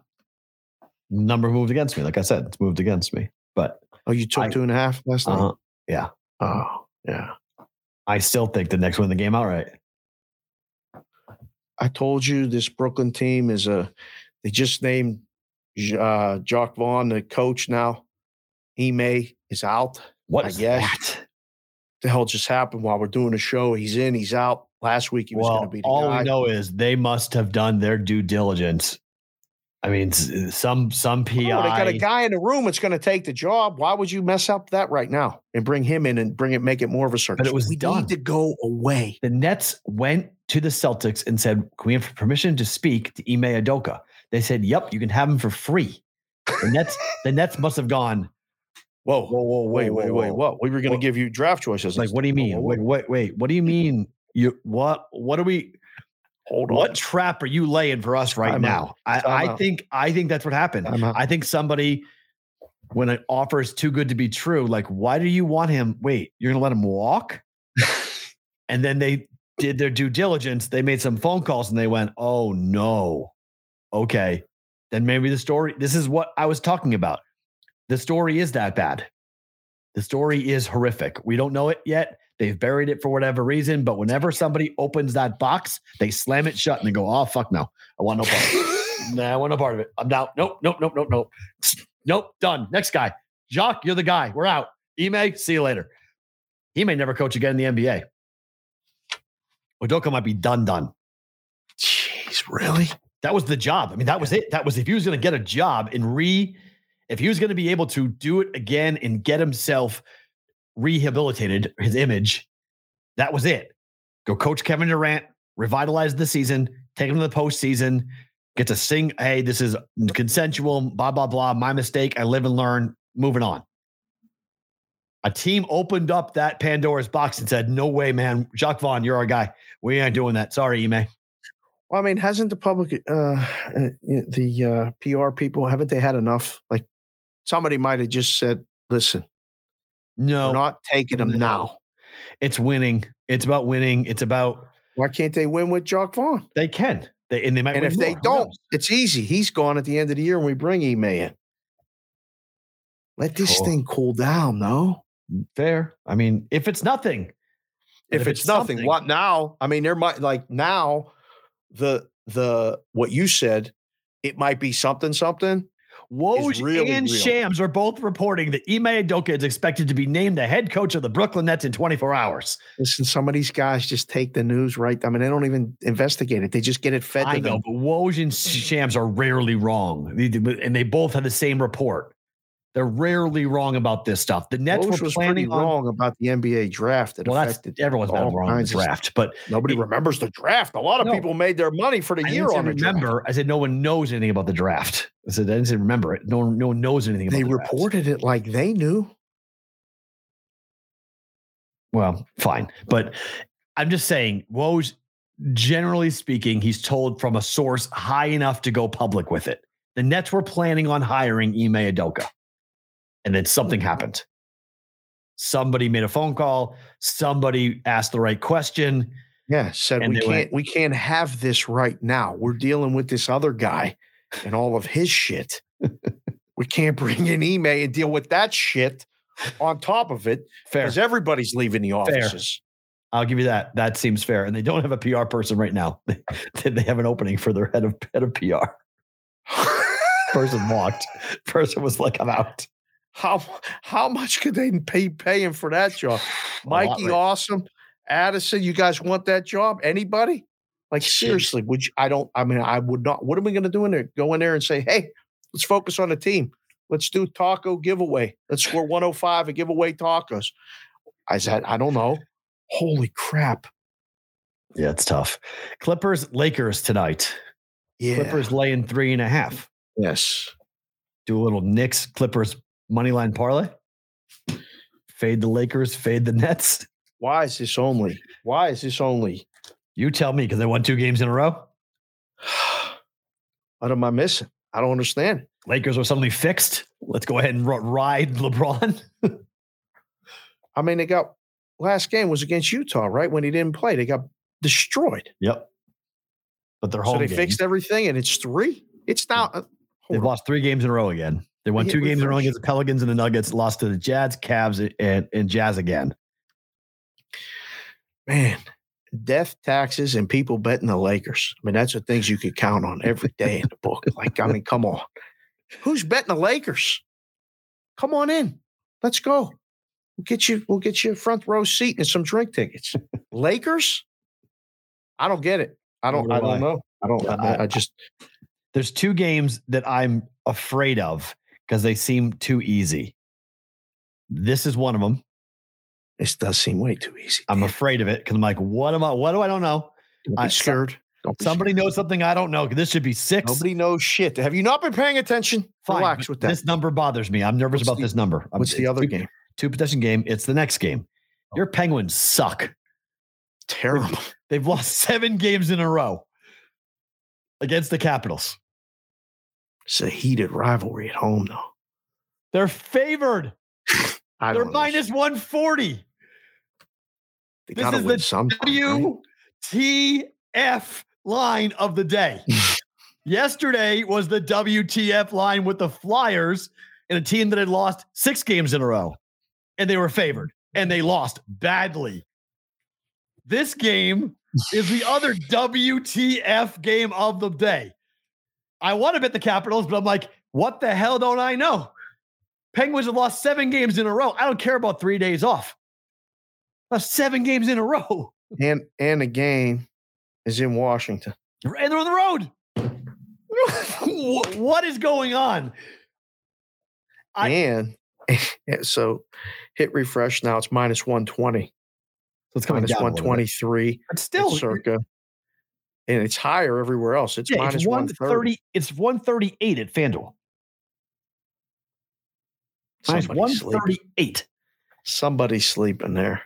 They want you to take the cap. They must need the capital money. Somebody must have bet Penguins there. That's 10 cents off. That's a scalp if you get the right numbers. That's so what am I missing? Guys, you watching the show, you've been going, you could lay it here in town and you could take it over there. That's pretty good. Lay 123, take 128. Hello. I have no idea what you're missing, Matthew. I don't know. This is I can't bet them both because like my spider sense is going off, going like, at worst you split, don't you? I don't know. At worst you split them both, but both I didn't bet either one. I was bet against the team when they're on that losing streak. Like the Penguins are going to win a game, but is it tonight? I don't know. You said it, rivalry game.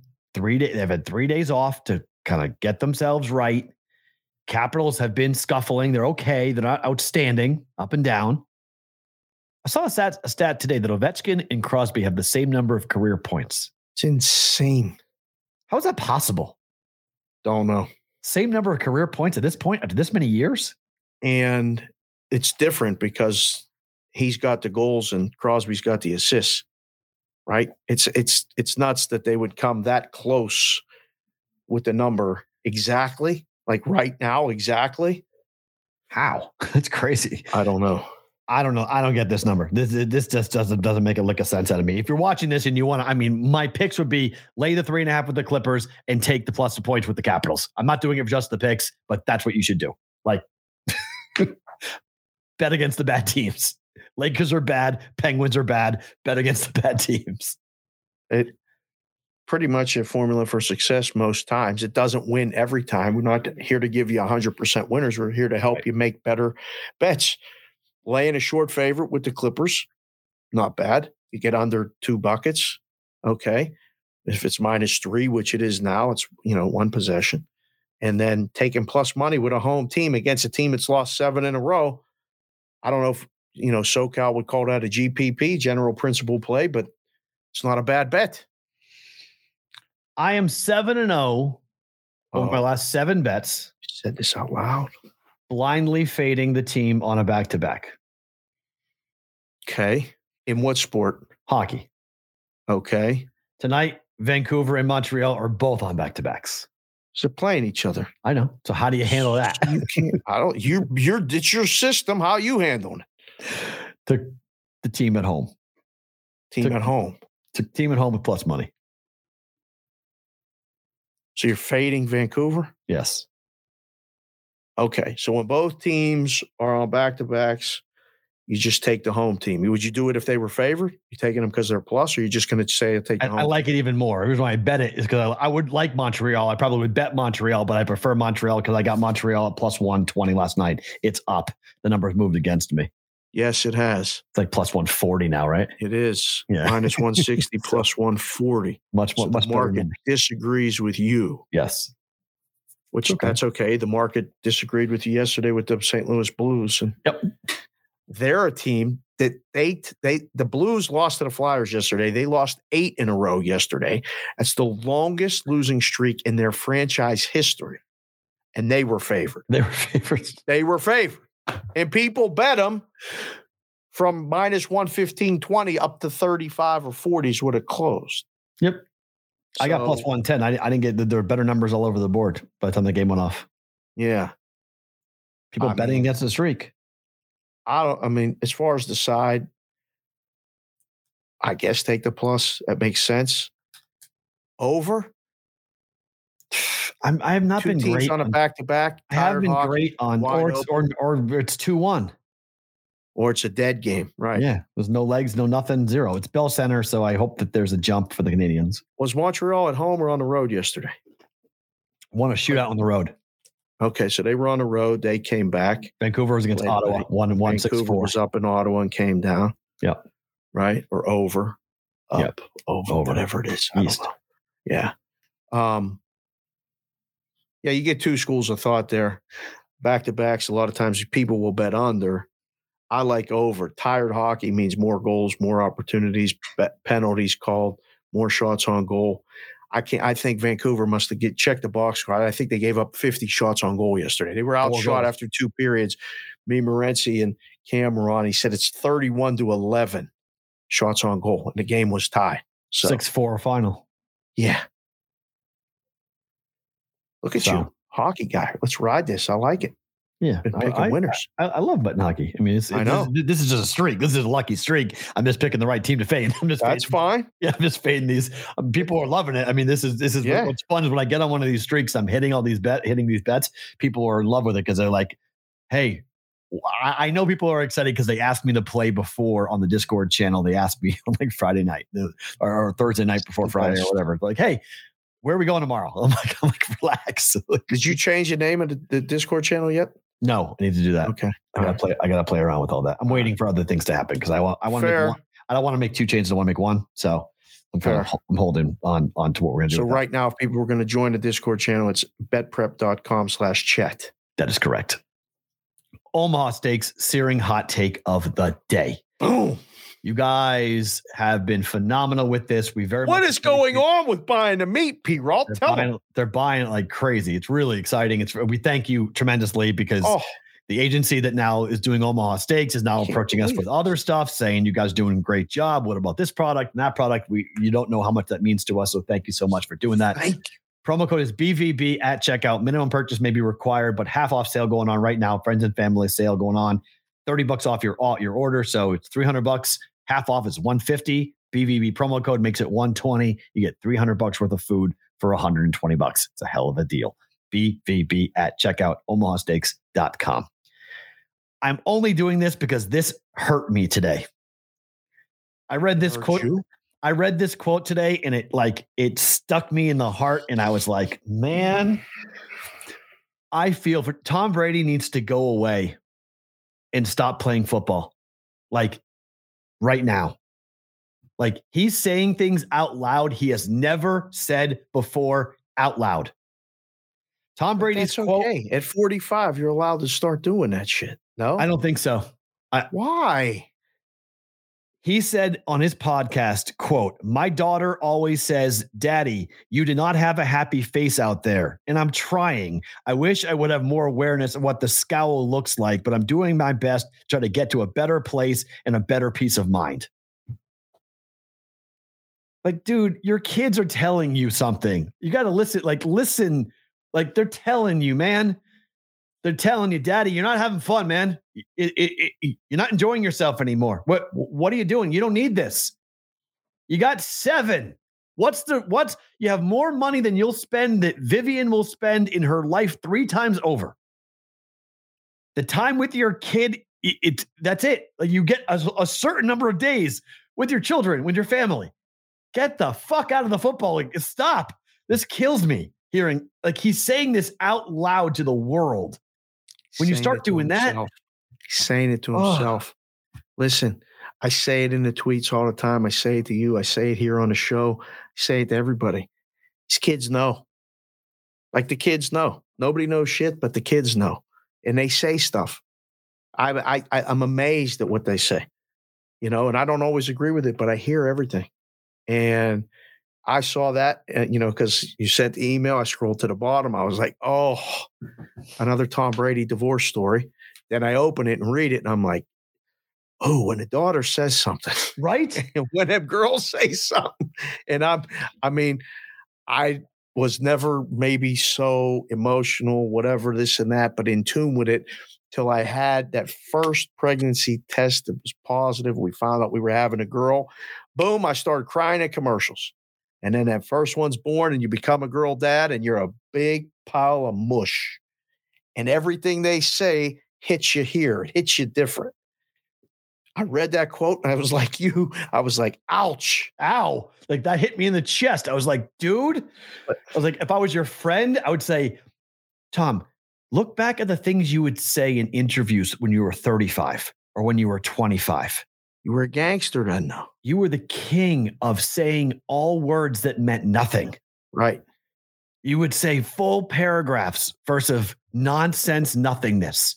It was just words being put together in a sentence that did not equate to anything real. This is real.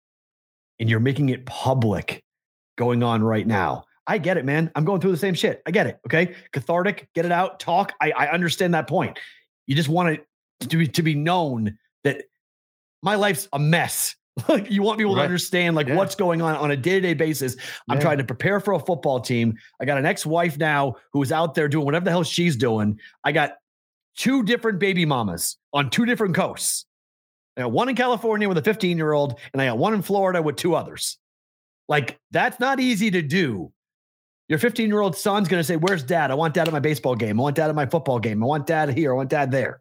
Oh, your 3-hour time difference. Oh, I got 2 other kids that want the same attention from me.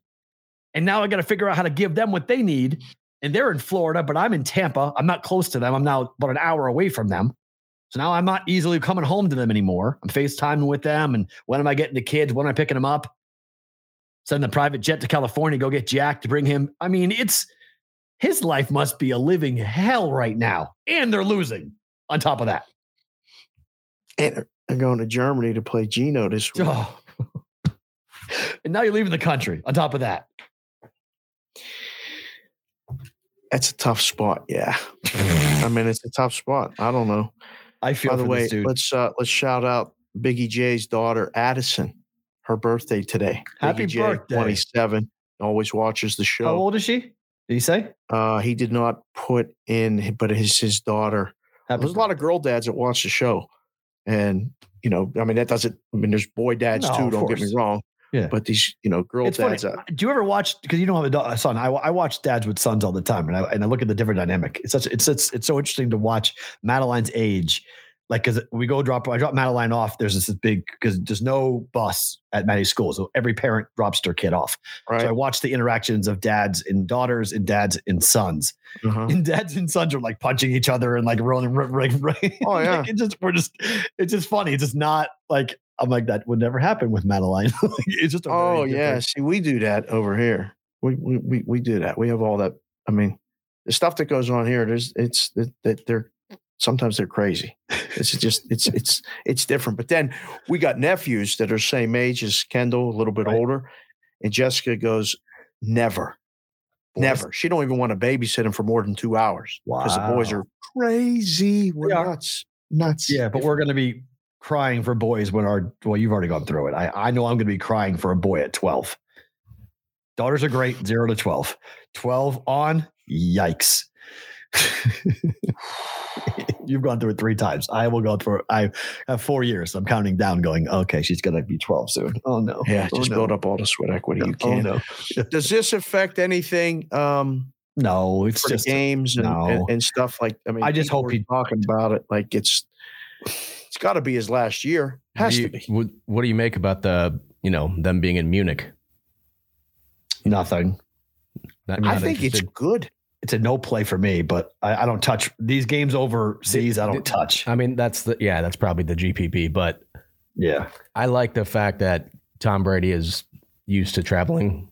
I don't know Gino. I don't know anything about Gino, but people like Russell Wilson, Denver with Jacksonville, and they won that game in England. Tom Brady in Munich seems, I don't know, good to me. Fair. Time zones. Fair. Yeah.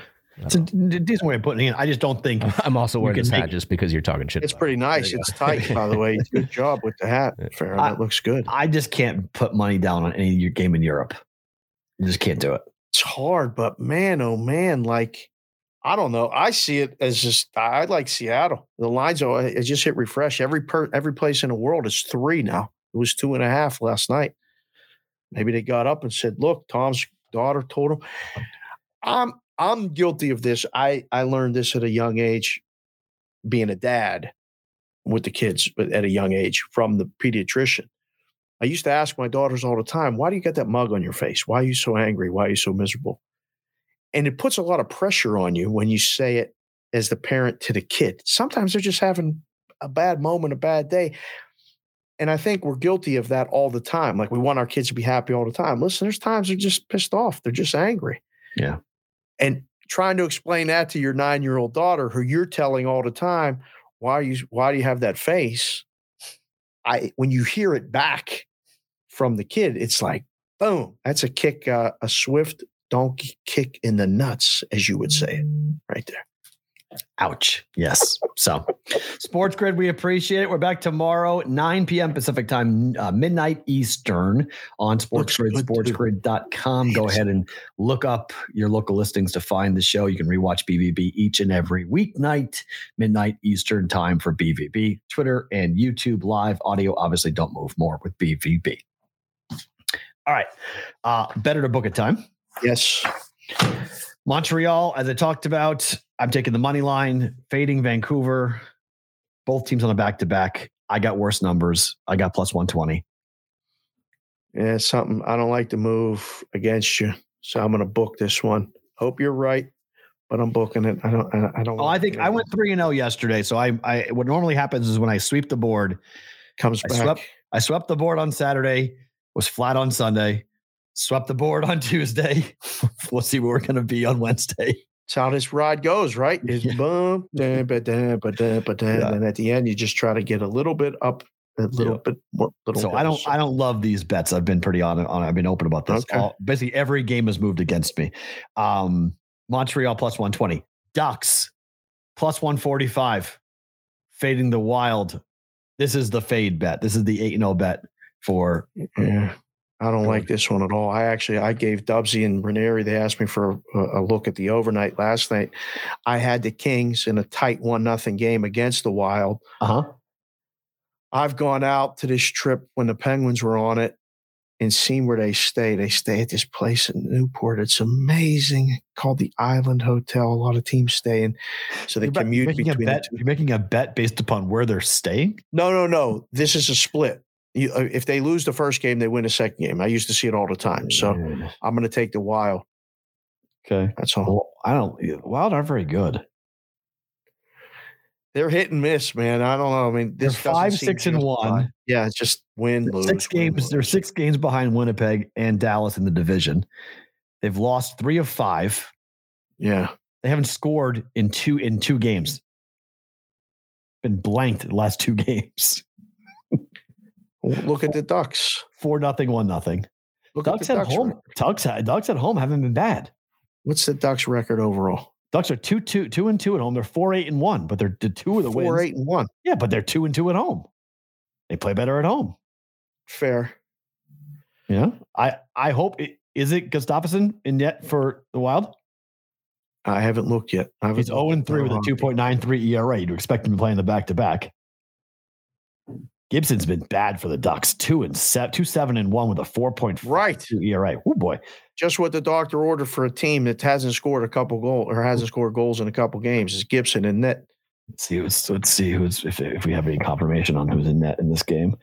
Well, he's looking at that. Shelley's said she's a boy mom. Gustafsson and Gibson. Okay. That's good. That's good for me. Good. Flower played lights out last night. That's great. Gustafsson 0-3 with a 3.93 ERA. Let's go. Oh boy. That was a game they should have won. They're supposed to win the first game, not the second game. Ventura 226, 2 girls and 1 on the way. Another one on the way. Bro, I got you. Biggie J 27 said he's the only male in the house.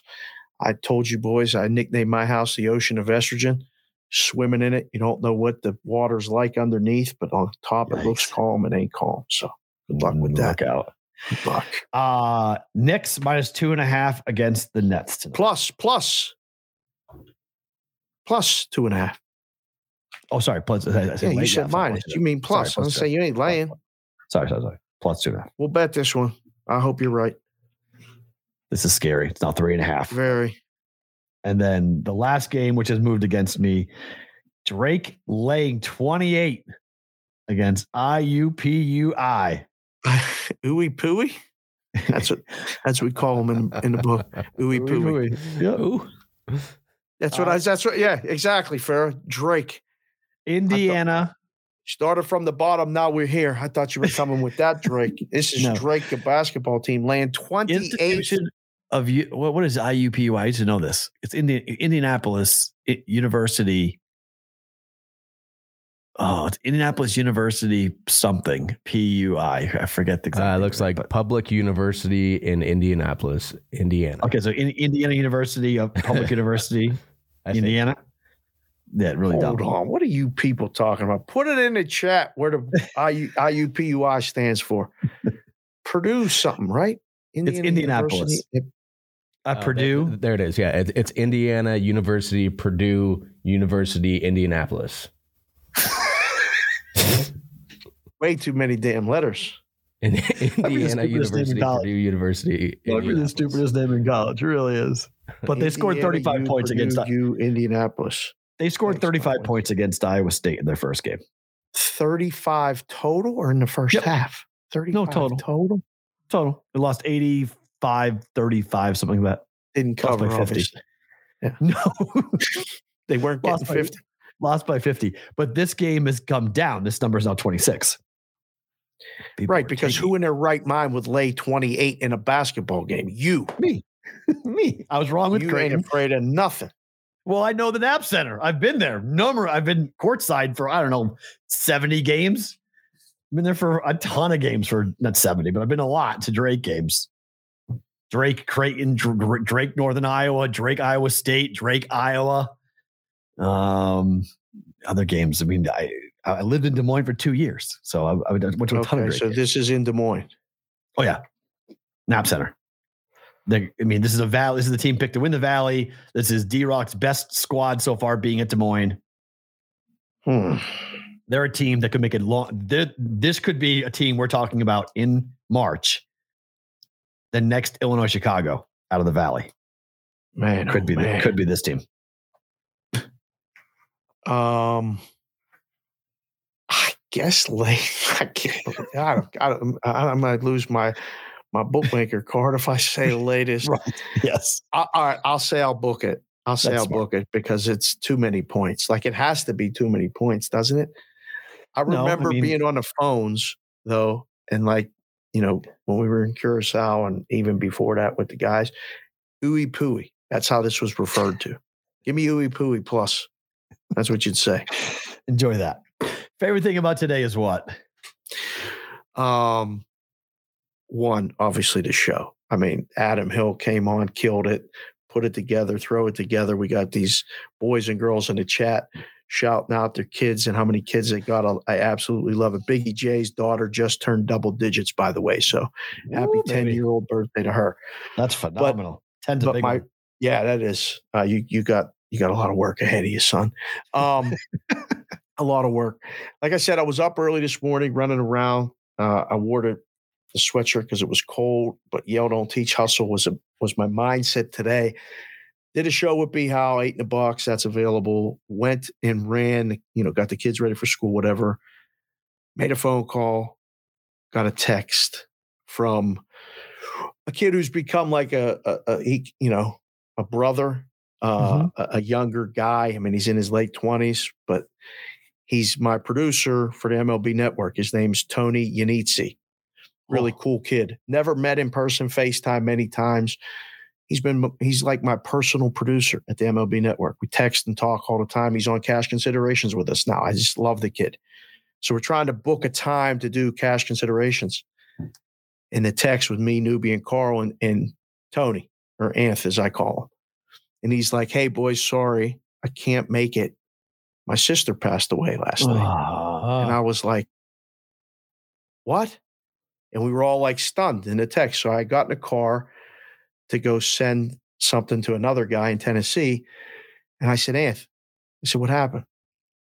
His 29-year-old sister, who suffered from cerebral palsy, over the weekend, got a little bit nasally. Oxygen levels dropped. He sat in the hospital and had to say goodbye to her. And literally within an hour was planning her funeral because his parents are a little bit older and he don't want to put no stress on them.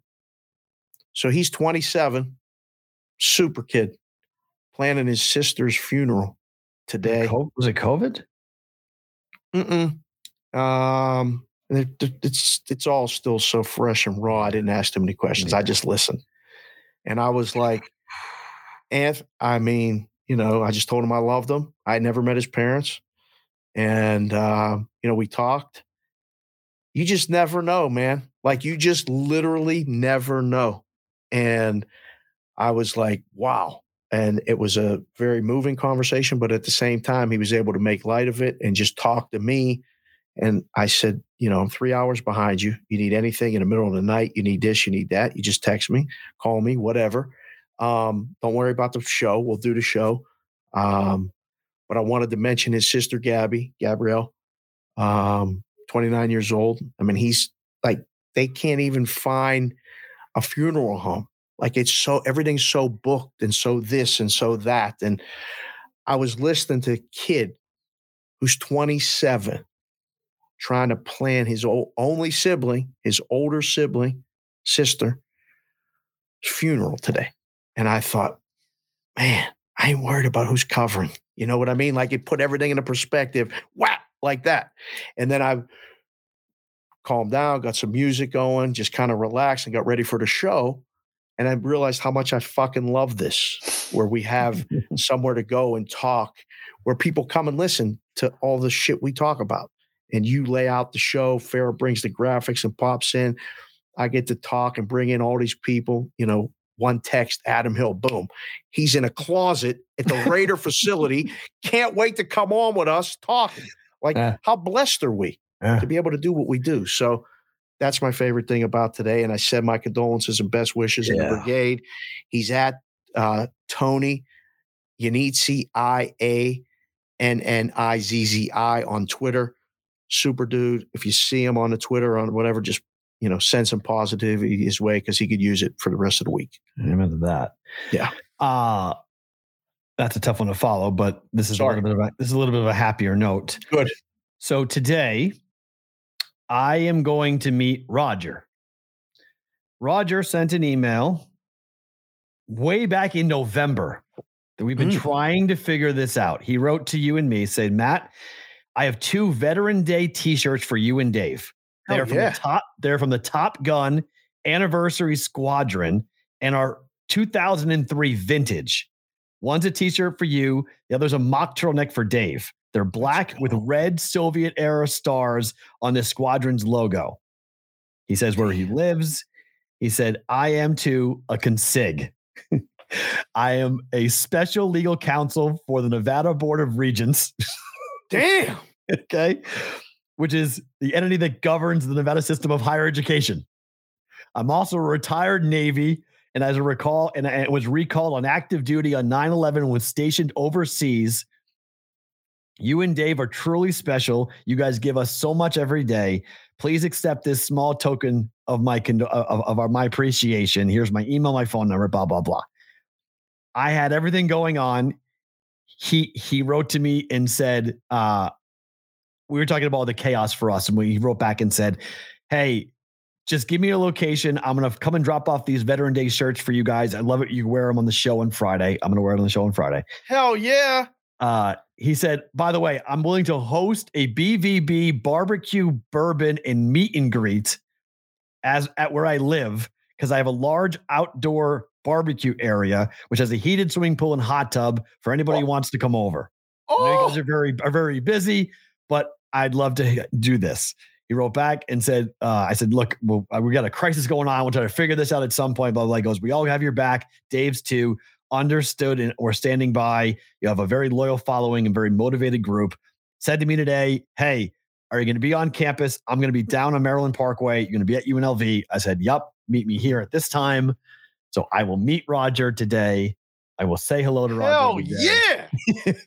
I will get our Top Gun t-shirts and swag from Roger today. So my favorite thing about today is that I get to go ahead and meet Roger, who has been really good working with me about this, trying to find a way and a time to meet up, to come and say hello. So Roger, I don't know if you're watching, listening, whatever, he's on the Discord channel at RG Kilroy is his handle on our Discord channel at the moment. He better be there on Saturday. I want to thank him personally on the Discord channel chat thing we're doing. That is fucking awesome. I'm fired up. I mean, like, don't that give you energy? That gives me so much energy. I mean, we're going to get this shit figured out one way or the other. I'm telling you. Amazing. Man, awesome. It's great. A guy who's retired military, who's got an incredible gig, an incredible job, and wants to just give us some cool swag. Like I appreciate it more than I can't express enough how much that excites me, how much I was like, yep, today 3:30. I'll see you out where we're going to meet. So looking forward to meeting Roger for the first time coming up today. Yeah, it's very, very cool. Guys, hit like, subscribe, and wherever you get your audio podcasts. You haven't given us a review, by the way, on Apple Podcasts. We're trying to bump that up a little bit. Dude, leave us a review on Apple Podcasts. Tell us what you think, positive, negative. It helps the algorithm and push the show. Subscribe to the show. If you haven't done that, subscribe to the show. If you listen to the show every day, you watch the show every day. Subscribe to it. That helps our numbers too. You go ahead and go and subscribe to BVB on Apple Podcasts. He's Dave. I'm Matt. We'll talk to you tomorrow, Thursday night football. What a yuck game tomorrow for BBB.